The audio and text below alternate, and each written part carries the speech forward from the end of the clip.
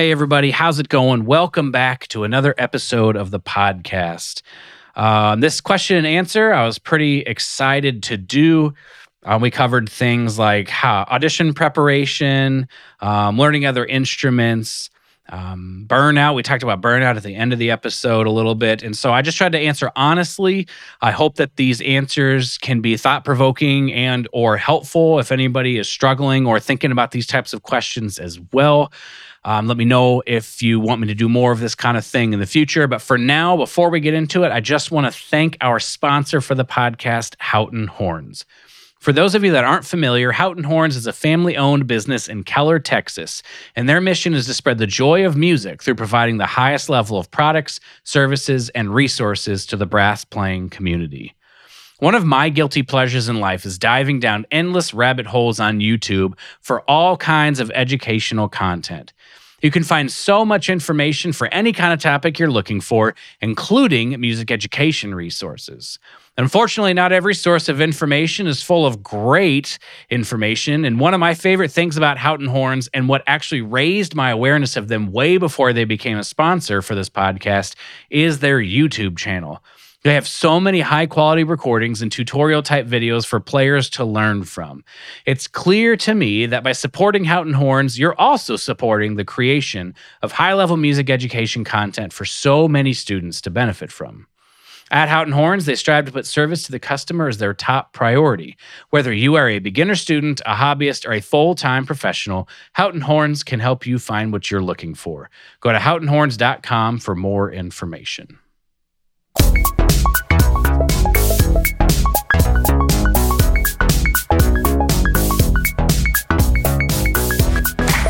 Hello, and welcome to That's Not Spit, It's Condensation.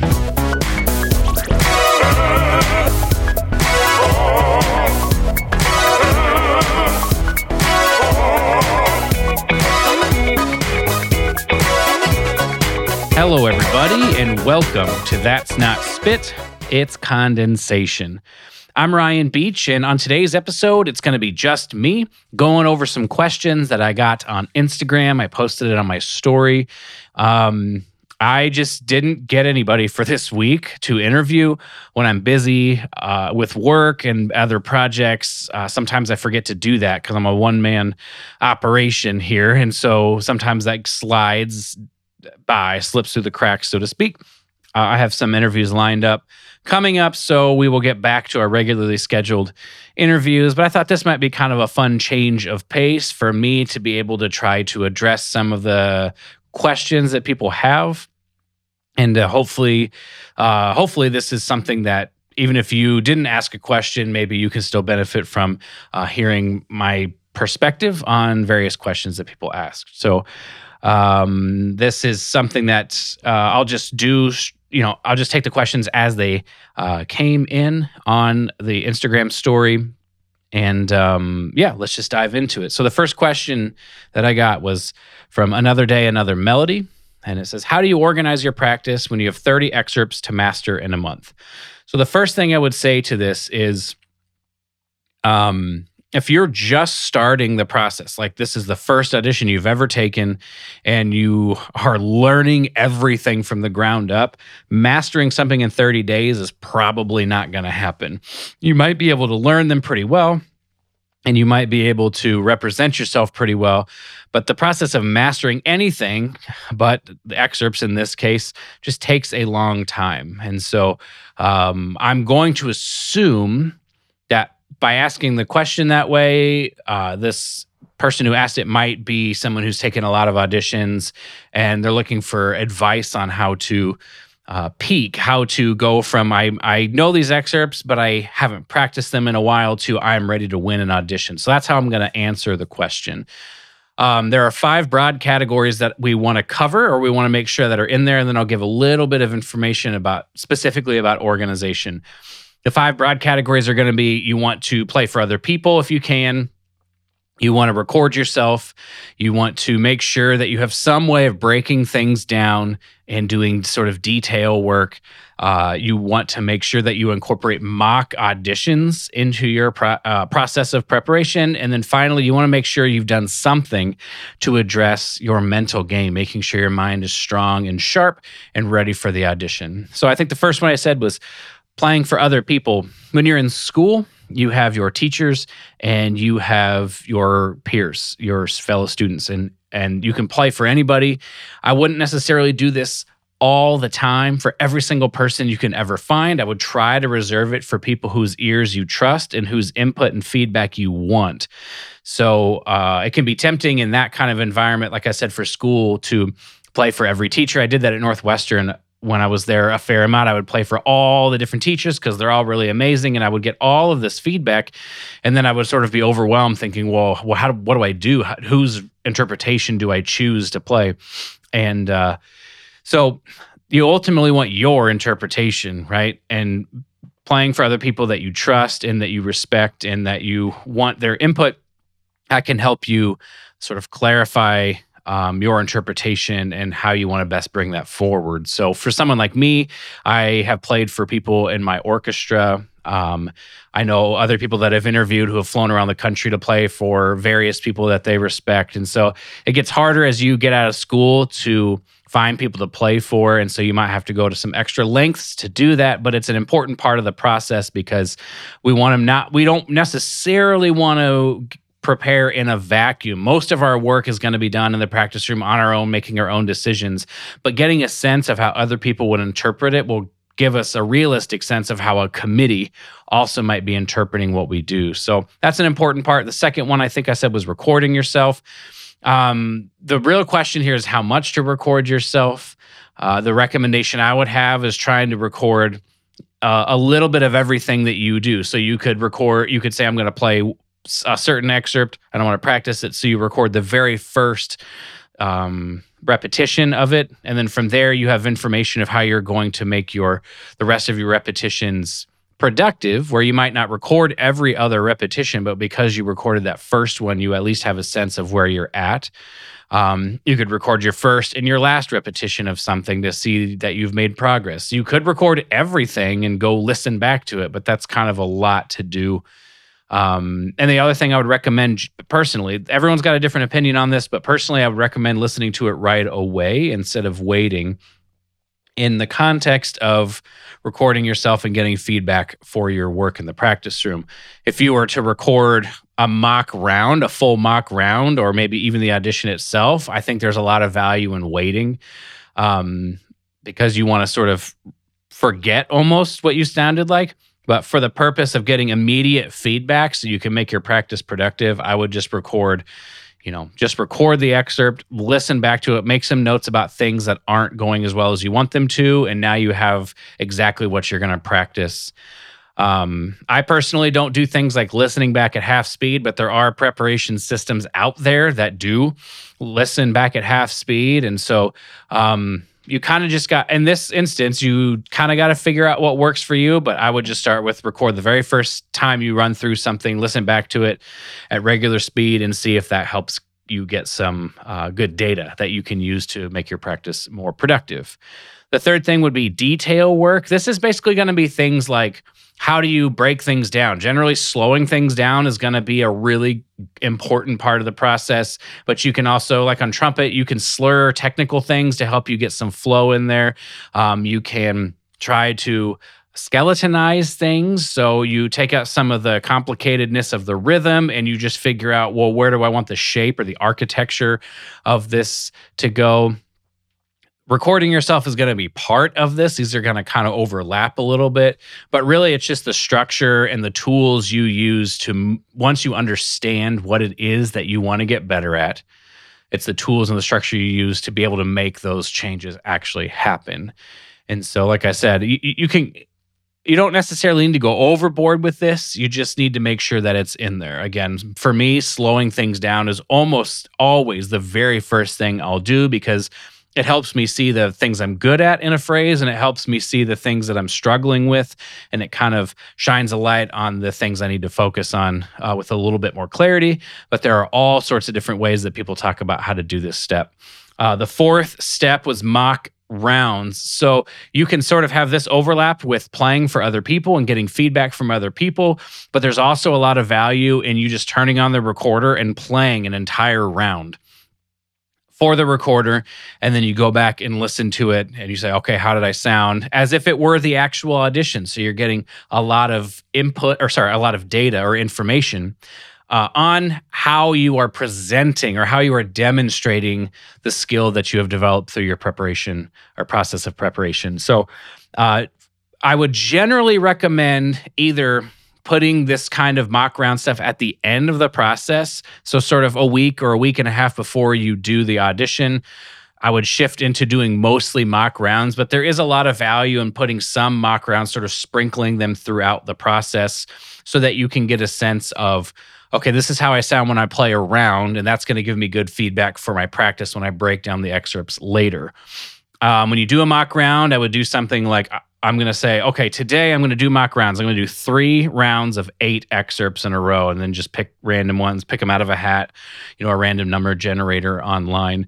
Or you could do, 4 rounds of 6 excerpts or 5 rounds of 7 excerpts. It doesn't really matter. You just kind of want to pick how much you're going to do, and then you go from there. And then the final part is the mental component. You want to make sure that you have at least thought about this, right?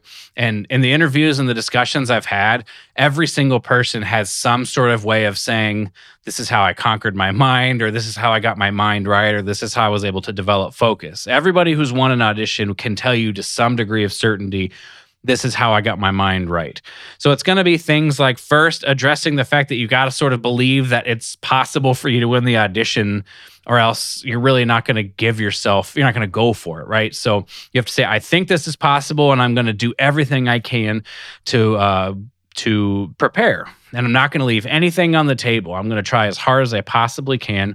And then you have to sort of get your head into, do I know what I want these excerpts to sound like? How do I develop that through listening, through recording, through feedback from outside sources like I already talked about? And then you want to, once you start to develop a mental representation or a picture of what you want them to sound like through your practice, you're going to start being able to develop various cues of, okay, when I play the ballerina's dance from Petrushka, I want this to be light or buoyant, or you start to develop words that you associate with them. You also start to learn, if I breathe a certain way, then the excerpt itself sort of seems to work. So you're trying to develop cues that will allow you to sort of simplify how much you're thinking about in any given time, so that you can sort of recreate it over and over and over and over again.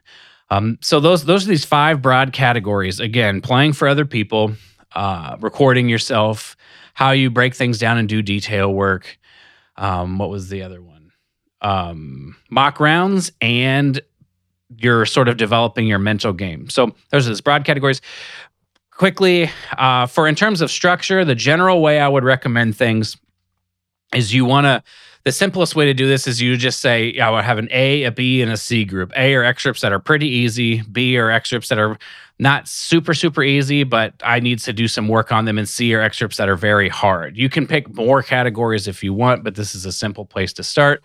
And then you divide up the excerpts into these different groups. And then you're going to say, okay, I'm going to do the most amount of work on the C group, a little bit less work on the B group, and a little bit less work on the A group. You could say, I'll practice the A group twice a week, the B group 3 times a week, and the C group 4 or 5 times a week, or whatever you want to do. But you want to sort of make sure that you're spending time on the excerpt, spending the right amount of time on the excerpts based on their difficulty, generally speaking.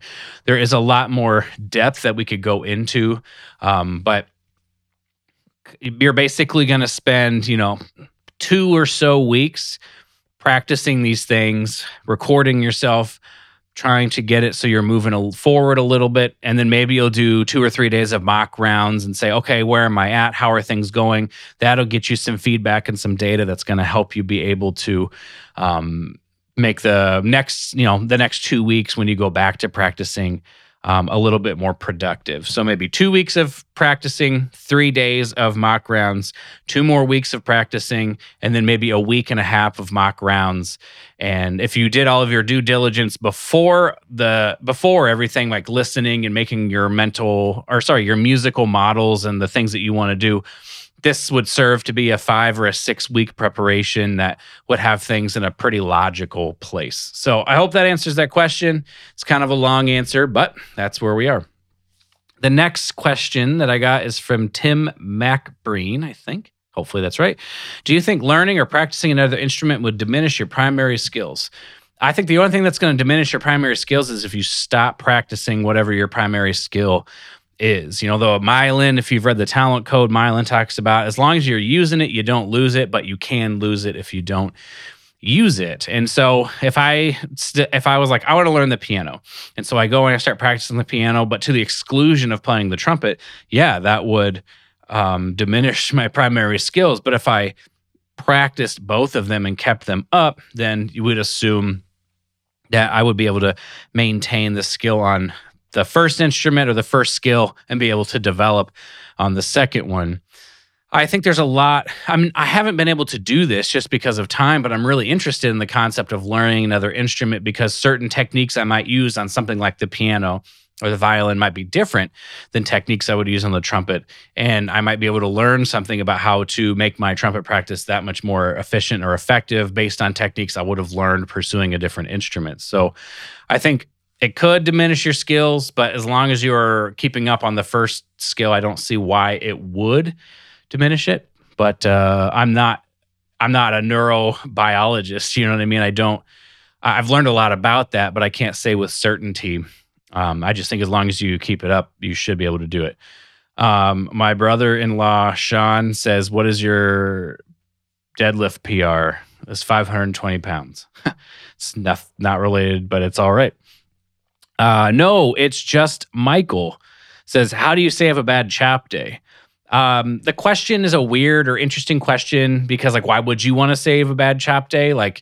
To me, if it's a bad chop day, quitting or for that day and coming back the next day is probably a valuable thing to do. But if you can't, let's say you have to practice or you have a concert or something like that, you would try, generally speaking, to fall back on whatever principles of healthy production that you know. And so for me, that's going to be things like making sure that the air is forward, making sure that I'm projecting and thinking far away. There are certain cues like this that really help me to know if I get off track, how to get back on track. This is kind of related to the mental preparation part of the auditions that I was talking about just a little bit ago. And so you want to try to start as slow as you can in terms of warming up and in terms of the practice you're doing, and try not to move too fast. I think the danger or the feeling can be, well, things feel horrible, but maybe I have a concert or a rehearsal or something that I have to get ready for, and I need to make sure I play all these high notes that I need to be able to play and do my whole warm-up, so you sort of rush through it without taking much care. But I've heard various stories from various professionals that sometimes they're in this scenario and they go nice and slow. They're trying to make sure everything is set up just right. If you don't know what it means to be set up just right, you either ask the teacher that you already have, or you got to find somebody to reach out to somebody who can help you figure out what that is. Because if you don't know what it is, there's no way you're going to save a bad chop day because you don't know what the difference between a bad and a good chop day is. So you want to try to go slow, set things up so that you're getting back on track, and just release the idea that you're going to finish your warm up, or you're going to finish some sort of routine, and just say that, okay, if I can get things set up and stacked on top of each other in healthy ways and lay some of these bricks, that's probably going to benefit me more than just, kind of barreling through it. And then, you do the best you can. We all have bad chop days, but hopefully through more and more efficiency being developed in the way we approach the instrument and the way we produce sound, the bad days and the good days become closer and closer over time. So I guess to summarize my answer to this question, you first need to know what constitutes a good chop day. And then just make sure that you don't move too quickly from your sort of starting in this bad chop place. Make sure you don't move too quickly as you move closer to trying to establish those good habits. And if you don't know what they are, make sure you reach out to a teacher or somebody else. All right. So up next, we have one from Ekim Graham that says, if you could change one thing about American music education, what would it be? I don't feel remotely qualified to answer this question, so I don't really want to dive in deep. I have some ideas and some thoughts about how we learn and how we get better, and that has led to some questions that I have about the way that music schools and things like that are structured. But I don't know nearly enough to publicly share my opinions and my thoughts. I haven't talked with enough music teachers to see are my ideas already happening? Are there, and I'm just unaware, or I just, haven't had enough conversations with people. So I don't really feel comfortable answering that question at the current time. But suffice to say, I think it's worth asking the question at all times, is the way we're doing things currently the best way to be doing things? That's the best I can say. I mean, there are other models and other countries around the world of how people learn things. There's the Suzuki method of learning things that seems to be incredibly successful, but they start early. And so I just think it's always, even in your own practice and in your own life and anything like that, just asking the question am I doing things the best way? Or am I doing things in a good way, but there's room for improvement? So I hope to be able to actually speak to this with some amount of understanding, but I just don't have that right now. So sorry. This question comes from Steven Stavnicki. It says, when you were hang on just a second. Sorry. I took a screenshot of it, but I couldn't find it. When you were auditioning for orchestras, what's one excerpt that you had always been a challenge for you personally, maybe one that you always dreaded seeing on a list, and how did you work to overcome its challenges? There's two excerpts I can think of off the top of my head. The first one is the ballerina's dance from Petrushka. The reason it was difficult for me is because for a very long time, I struggled to play lightly. I could play Petrushka, but it was heavy and it was aggressive. It was kind of loud. And so it took a very long time for me to understand how to play lightly. And so I guess the way that I overcame the challenges of this excerpt, where I got better at playing lightly, which is a different conversation, what I'm happy to have in the future. And then the second thing was I just got better at, a number of years ago, many of you probably remember, but I put something on my Instagram that was called like a Petrushka practice program or something like that. And it had an actual program you could follow to learn Petrushka when I was first messing around with these practice program type things with the Gold method. And so those two things combined, one, understanding and learning how to play lightly, and two, understanding how to structure my work so that I could set up the habits I wanted at a slower tempo and then just hold those habits as I got faster. And this is sort of an answer to the previous question about how would you master excerpts, is just to make sure that you're trying to establish what you want, to establish your mental representation at tempos or in ways that make you successful. I wouldn't say, okay, well, someday in the future, this will just magically get better, but rather, how can I make this great right now? And then how can I speed up the tempo if I'm playing slower than the goal tempo that I want to play? The other excerpt I can think of that I struggled with was the second movement of the Shostakovich Piano Concerto No. 1. I struggled to play in the low register. So certainly getting better at the low register. And that was just learning how to sort of keep things forward and not drop my jaw as much. But one thing I've struggled with just throughout my career, and people may not know because I'm able to sort of make it happen, but just first attacks, security of releasing my very first sound is something I think about all the time. And so, even just starting an excerpt like that, where you want the note to sort of just appear out of nowhere in this mysterious thing, that was stressful for me. And then there's all sorts of other articulations where you can't just, you have to continue the line in this beautiful way. You kind of can't just tongue hard because it'll interrupt the line. And so an excerpt like that, and I would say I'm just continuing to try to learn how to have more security in my releases while also making sure that I have control over how much I tongue or how little I tongue in terms of how, whether it's an aggressive articulation or it's more of a legato articulation, trying to make sure I have security and I own all different types of articulation. So when I choose to apply a certain articulation in this excerpt, I will have more success doing it. So hopefully that answers the question. Most of the times when you're overcoming something in an excerpt, it's probably going to be a fundamental issue. And then if it's not a fundamental issue, if you understand, you're okay, I can play lightly, that's not a problem, but I struggle with Petrushka, more than likely it's the process with which you're approaching it with. The way you're practicing it is not leading you to ingraining good habits. Okay, the next question we have is ways to structure practice for an upcoming audition. So I kind of already answered this. Again, we just want to make sure that we are assigning the amount that we're going to practice based on the difficulty.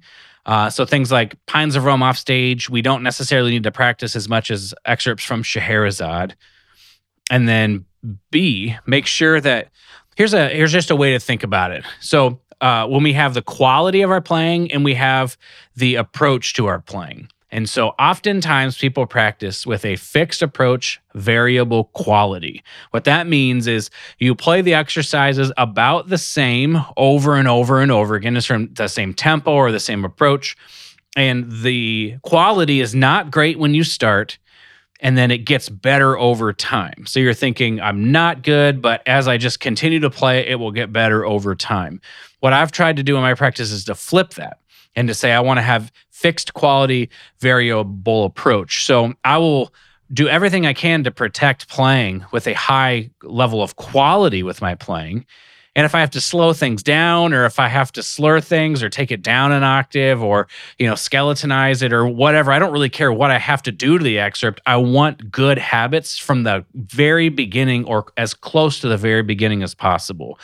So you want within a week or two to have some good habits kind of ironed out. And again, if you're first approaching excerpts, this might not be the case for you. It might take longer, but we shouldn't necessarily skip over the step of trying to ingrain good habits just with the assumption that someday it might get better. So hopefully that answers that question.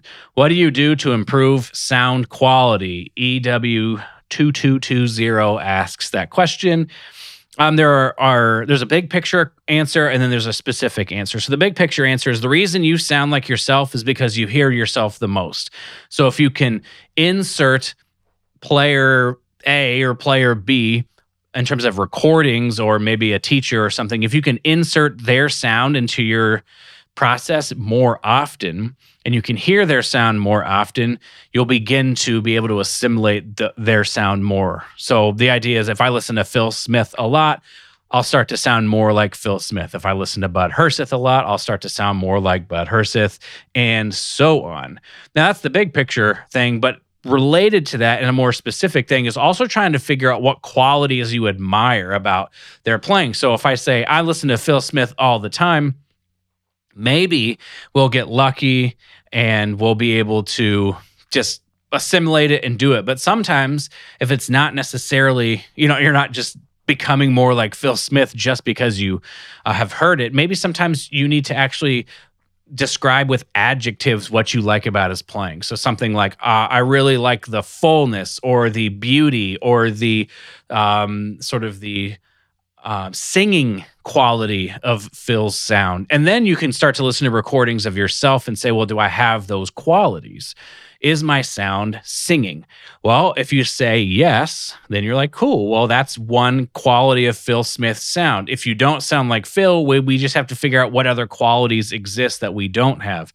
If the answer is no, my sound is not singing, you have to either figure out what makes a singing sound, or these are questions for your teacher who possibly has developed a singing sound and understands how to get you to move in that direction. So it's kind of a tiered process. You find a player that you really enjoy and listen to that all the time, and then try to develop adjectives that describe the aspects of that sound that you really admire.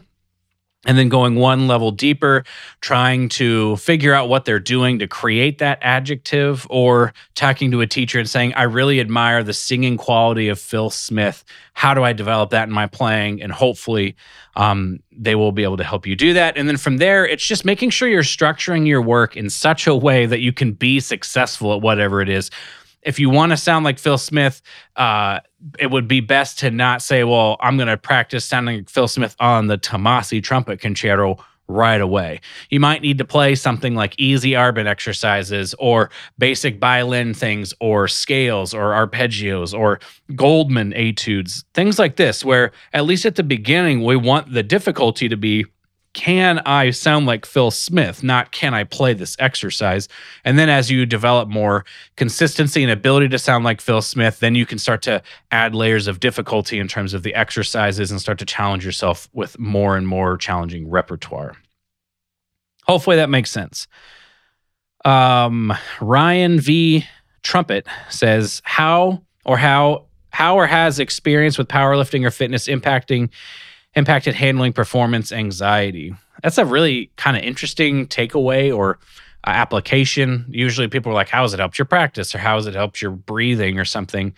But in terms of performance anxiety, I would say that the way that it's helped is just the idea that the way we prepare has a very direct correlation with the way that we perform.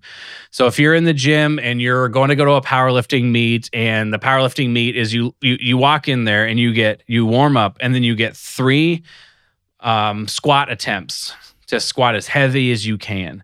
So if you've prepared by squatting sets of 10 for 10 weeks, and then you got to go in there and squat a heavy 1 rep max, you will not be prepared. And you will probably be nervous and anxious because you did not prepare for the thing that it is that you needed to do. And so really understanding that from a powerlifting context is where I got the GOLD method, in this understanding that our practice should reflect the thing that we need to do. And so we first need to build a relationship with our music. This is going to be understanding. There's different sort of phases I would go through. I would make sure I first understand the music, all of the notes, all of the rhythms, all of the articulations and the style. Do I understand what this is? I don't care if I can play the piece. I care if I understand. And then after that, you're slowly trying to assimilate all that together while, speeding things up or becoming more comfortable with various sections of music. And then at the end, you're saying, okay, I'm going to perform this a whole bunch by myself and get used to playing it, so that when I perform it on stage, I'm used to playing these things straight through. So hopefully, when we've used the process of preparation, the way I think about it is to learn to prepare in such a way where we played well on purpose. It's like I knew what I was going to sound like. I knew what was going on. I'm going to interview my friend Tommy Dobbs soon and talk about this and how he prepared for a marimba concerto performance that he did recently. But the idea is that we shouldn't just prepare so we can go on stage and have a pretty good idea. We should prepare to such a degree where we almost can know what's going to happen. And if we walk on stage with that amount of confidence, I think performance anxiety becomes a little bit less. And then the other half of that is just remembering what cues you were going to do so that you can keep your mind occupied on what you're doing and not occupied on any mistakes you might make or what people might be thinking of your interpretation, things like that. Next one, how do you go about organizing or planning out your practice for efficient practicing? This is from Trumpet JB. So I've touched on this in previous answers, but to go a slightly deeper for something like fundamentals, just the big picture. If you're not preparing for a performance, right? So if you're preparing for a recital or a solo at a concert or an audition, the way you prepare is going to be different than something like fundamentals that you're sort of in perpetuity getting better and better and better and better, but you're not ever going to perform them. So I've talked a lot about preparing for something with a performance at the end, but to talk about the other side of it, for something like fundamentals, what I do is I sort of just have this 4-week cycle of, the first week I have various exercises and the tempos are slower than week 2. Those are slower than week 3. And then week 4 is whatever the goal I choose. So if we take a random Arbin exercise, I say, I want to play this at 120 beats per minute. If I could do that and the quality was high, I would be happy. Well, then it's like, okay, well, week 1 will start slow then. It'll start maybe at like 70 beats per minute or 80 beats per minute or whatever you would say in that neighborhood, so that I can do that thing I was talking about where the quality is already high at the beginning of the way I prepare. And then I'm just slowly increasing the tempo and setting what you might consider to be a quality PR, right? So instead of it being like, well, I'm going to play it faster and faster, what I'm going to do is say, I'm going to slow it down to 80 beats per minute and I'm going to play it the best that I'm capable of playing it. And we'll say that's a PR. 80 is my PR where I played it at this tempo and it sounded the best it could sound. And then next week or a few days later, I might play it at 85.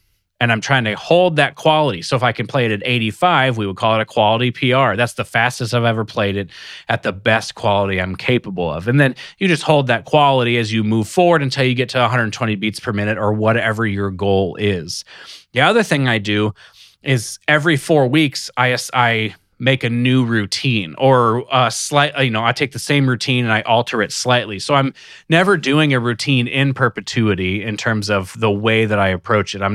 It's not like I have this routine and I've been doing it for the last 10 years or something like that. I may have a routine that looks similar to previous months, but every 4 weeks I'm reassessing and I'm thinking, okay, is there anything that I don't want to do anymore? Are there things that I want to keep doing because I feel like they're helpful? Are there things that I could just keep doing because I haven't quite learned it? Things like that. So then you have sort of this rotating cycle that never peaks, but you sort of have a goal that you're pursuing throughout the week, is saying, okay, this flexibility exercise, I want to be able to play it without any bumps in the slurs at all. And I want to be able to, wherever I start, I want to be better at it, more consistent at it. I want to be able to miss fewer things or whatever 4 weeks from now. And so you sort of, again, it's not like a performance, but you still have something that you're working towards. This is what the Fundamentals app on the Gold Method app is. This is what it does. It allows you you assign the exercises, the tempos, and the amount of repetitions that you want to choose. And then it gives you this 4-week cycle. And so that's another way I think about doing it. And so it allows me to set up great habits as soon as I can, usually in week 1. And then my practice for the next 3 weeks is focused on maintaining or refining quality rather than so I basically don't have bad practice sessions anymore. I have some that I don't sound quite as good, but I wouldn't call it bad because I'm constantly learning about how to be a little bit better each time. Hopefully that answers your question. And finally, we have Caleb Dixon. Have you experienced burnout? If so, how did you deal with that while continuing to perform? Yeah, I don't know anybody who hasn't experienced burnout. When you're experiencing burnout, when I've experienced it, I just like take a day or take a few days off, well, here's actually, I had some Instagram discussions about this, I don't know, like a year ago or something like that, about whether people take a day off per week or not. And I'm in the camp of I take 1 day off per week. And so from a burnout perspective, I'm almost like I'm doing it sort of ahead of time, or I'm sort of preemptively helping myself with burnout by making sure that I never really push too far to the point where I'm actually at burnout. And so, Sundays are my day off. And when I get to Sunday, I'm ready for a day off. I'm ready to just have a day where I don't practice, I don't work out. I read, I try to just relax. Maybe I watch a movie with the kids. Like, I'm not doing much on that day. Sometimes I'll do a little writing, or I'll do a little bit of write an outline for a video I might do, but nothing serious. And so this preemptively helps me not get burnt out because it also resets my mind as well. But if you're someone who can't take days off for some reason, you may come to a point where you have to. And there's nothing wrong with taking a few days off. If you are forced to, like if you have all these performances or something like that, if you're in some crazy situation where you literally can't take time off, I would say just warm up for the gig and play the gig. Like do what you got to do to get through it until you can take some time off. And then I think, I just think the best advice I can possibly give is try to release yourself of the thought, if you're like me, that you can do it all and you can do it as quickly as you possibly can. I feel like I've really tried to shift my perspective on this and really start to ask the question, well, what's my time frame that I'm pursuing here? Like I have all these goals. I want to play this way, or I want to win this, or I want to do that, whatever, right? But what's my time frame for that? How quickly do I need to be the player that can accomplish these goals? When I was in school, the answer was tomorrow. Like I had to be that good tomorrow. Well, that's just stupid, right? Like it's cool because I was motivating myself to do it, but it wasn't based on reality.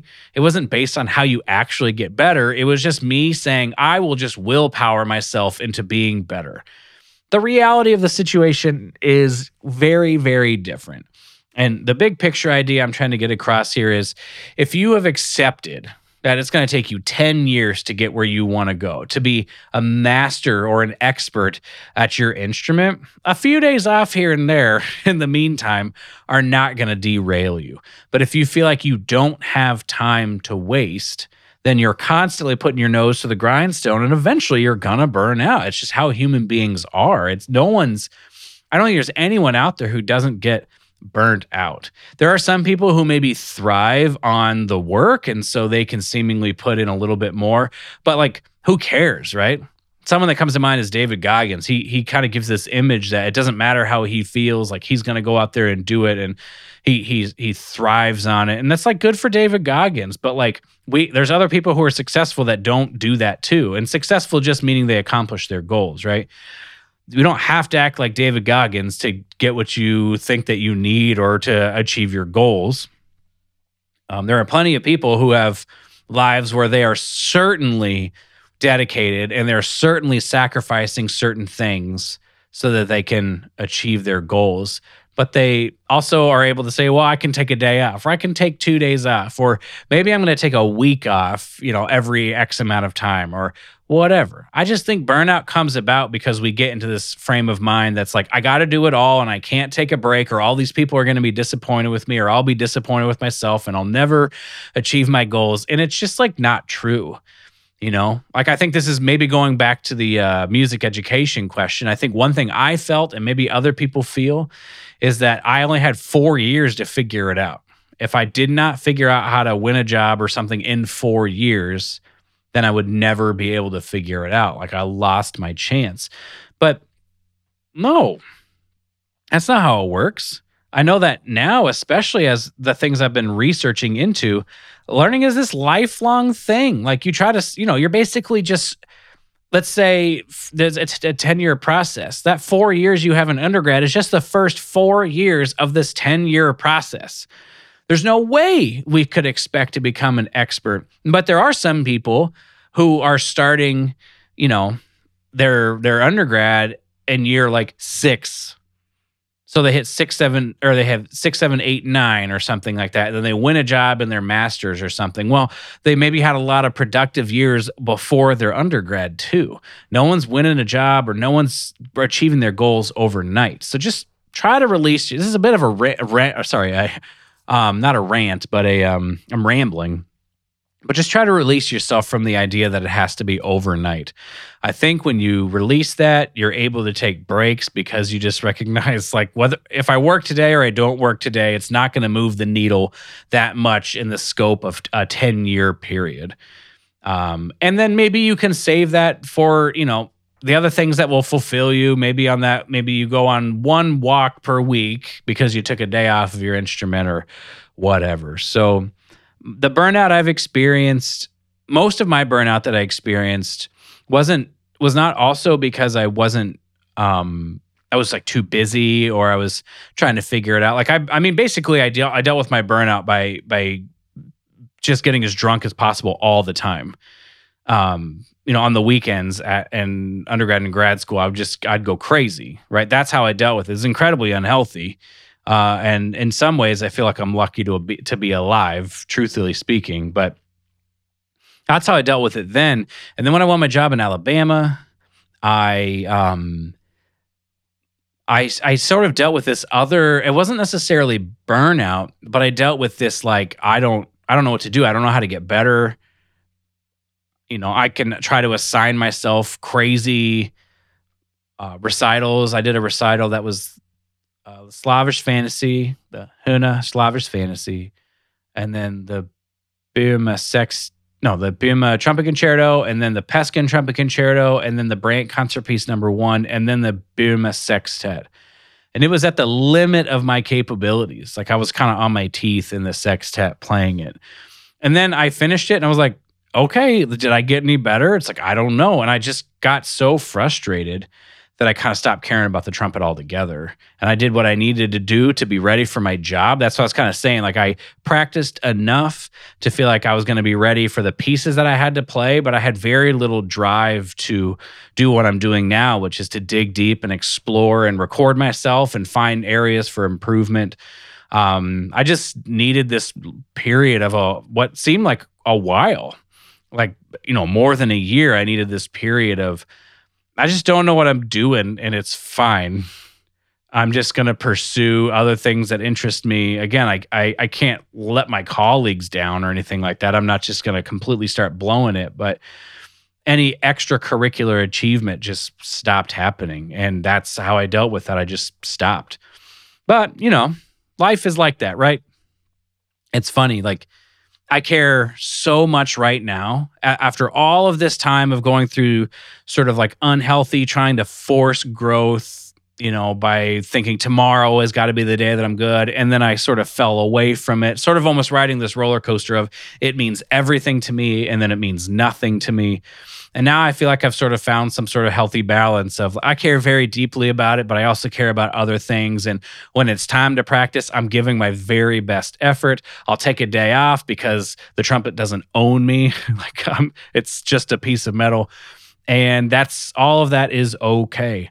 And, but it was a process for me to get here. I had to go through those struggles. And so sometimes the final piece, I've kind of rambled here, but the final piece I'd say about burnout is sometimes burnout is telling us something, right? It's not just like a burnout and we feel it and, like, what do I do? I mean, it's obviously those things, but sometimes it's telling us that the way we're approaching or the way we're thinking about things or our perspective about what we're supposed to be doing in life or whatever needs some adjustment. And maybe we need a little bit less service to the instrument. Maybe the instrument is just one part of what we do. And so the burnout is coming because the thing that we define ourselves by is taking so long to come to fruition that it's just like, I can't handle this anymore. But, if we're going to be pursuing this kind of thing, whether or not we are turning into professionals, hopefully this is something that's in our life and it's a thing that we can pursue for a very long time, just trying to excel more and more. So, like I said, just using burnout as a way to assess where am I at, what am I doing? Is the way that I'm thinking about things beneficial? Should I reach out to somebody, whether it's a friend or like maybe actual therapist, right? Like, do I need to reach out to somebody who can help me sift through all of the things I'm thinking in my perspective and to help me sort of gain a new perspective, if that makes sense? Like the people in my small group at my church have been really incredible for me. They've helped reorient some of the way that just because they're not musicians, they don't, or at least they're not professional musicians. It's like all of a sudden my circle went from everybody who thinks like me to people who think all sorts of different ways because they do all sorts of different jobs and all that kind of thing. And so sometimes an outside perspective like that can help us who are in the throes of trying to figure out what am I doing with my life as a musician. They can kind of help center and ground us. So I hope that is helpful. This is kind of fun to do. for me, kind of just trying to riff a little bit here. If you're interested in me doing another one of these kinds of things, reach out to me and let me know. And I will be happy to do that. Like I said, next week we will be back with our regularly scheduled interviews. And that's all I got. So if you need to get in touch with me, you can do that on that'snotspit.com or That's Not Spit on Facebook and Instagram. If you enjoyed this episode, I would appreciate it if you left a rating and a review on iTunes, and if you shared it with other people so they could see it as well. I want to thank Brandon Yoakum for his work on mastering this episode of the podcast. Head to epiphanyrecordingstudio.com for more information about Brandon. And finally, I want to thank you for listening to this episode of the podcast. Stay strong, be kind to yourself, never stop growing, and we'll see you next time.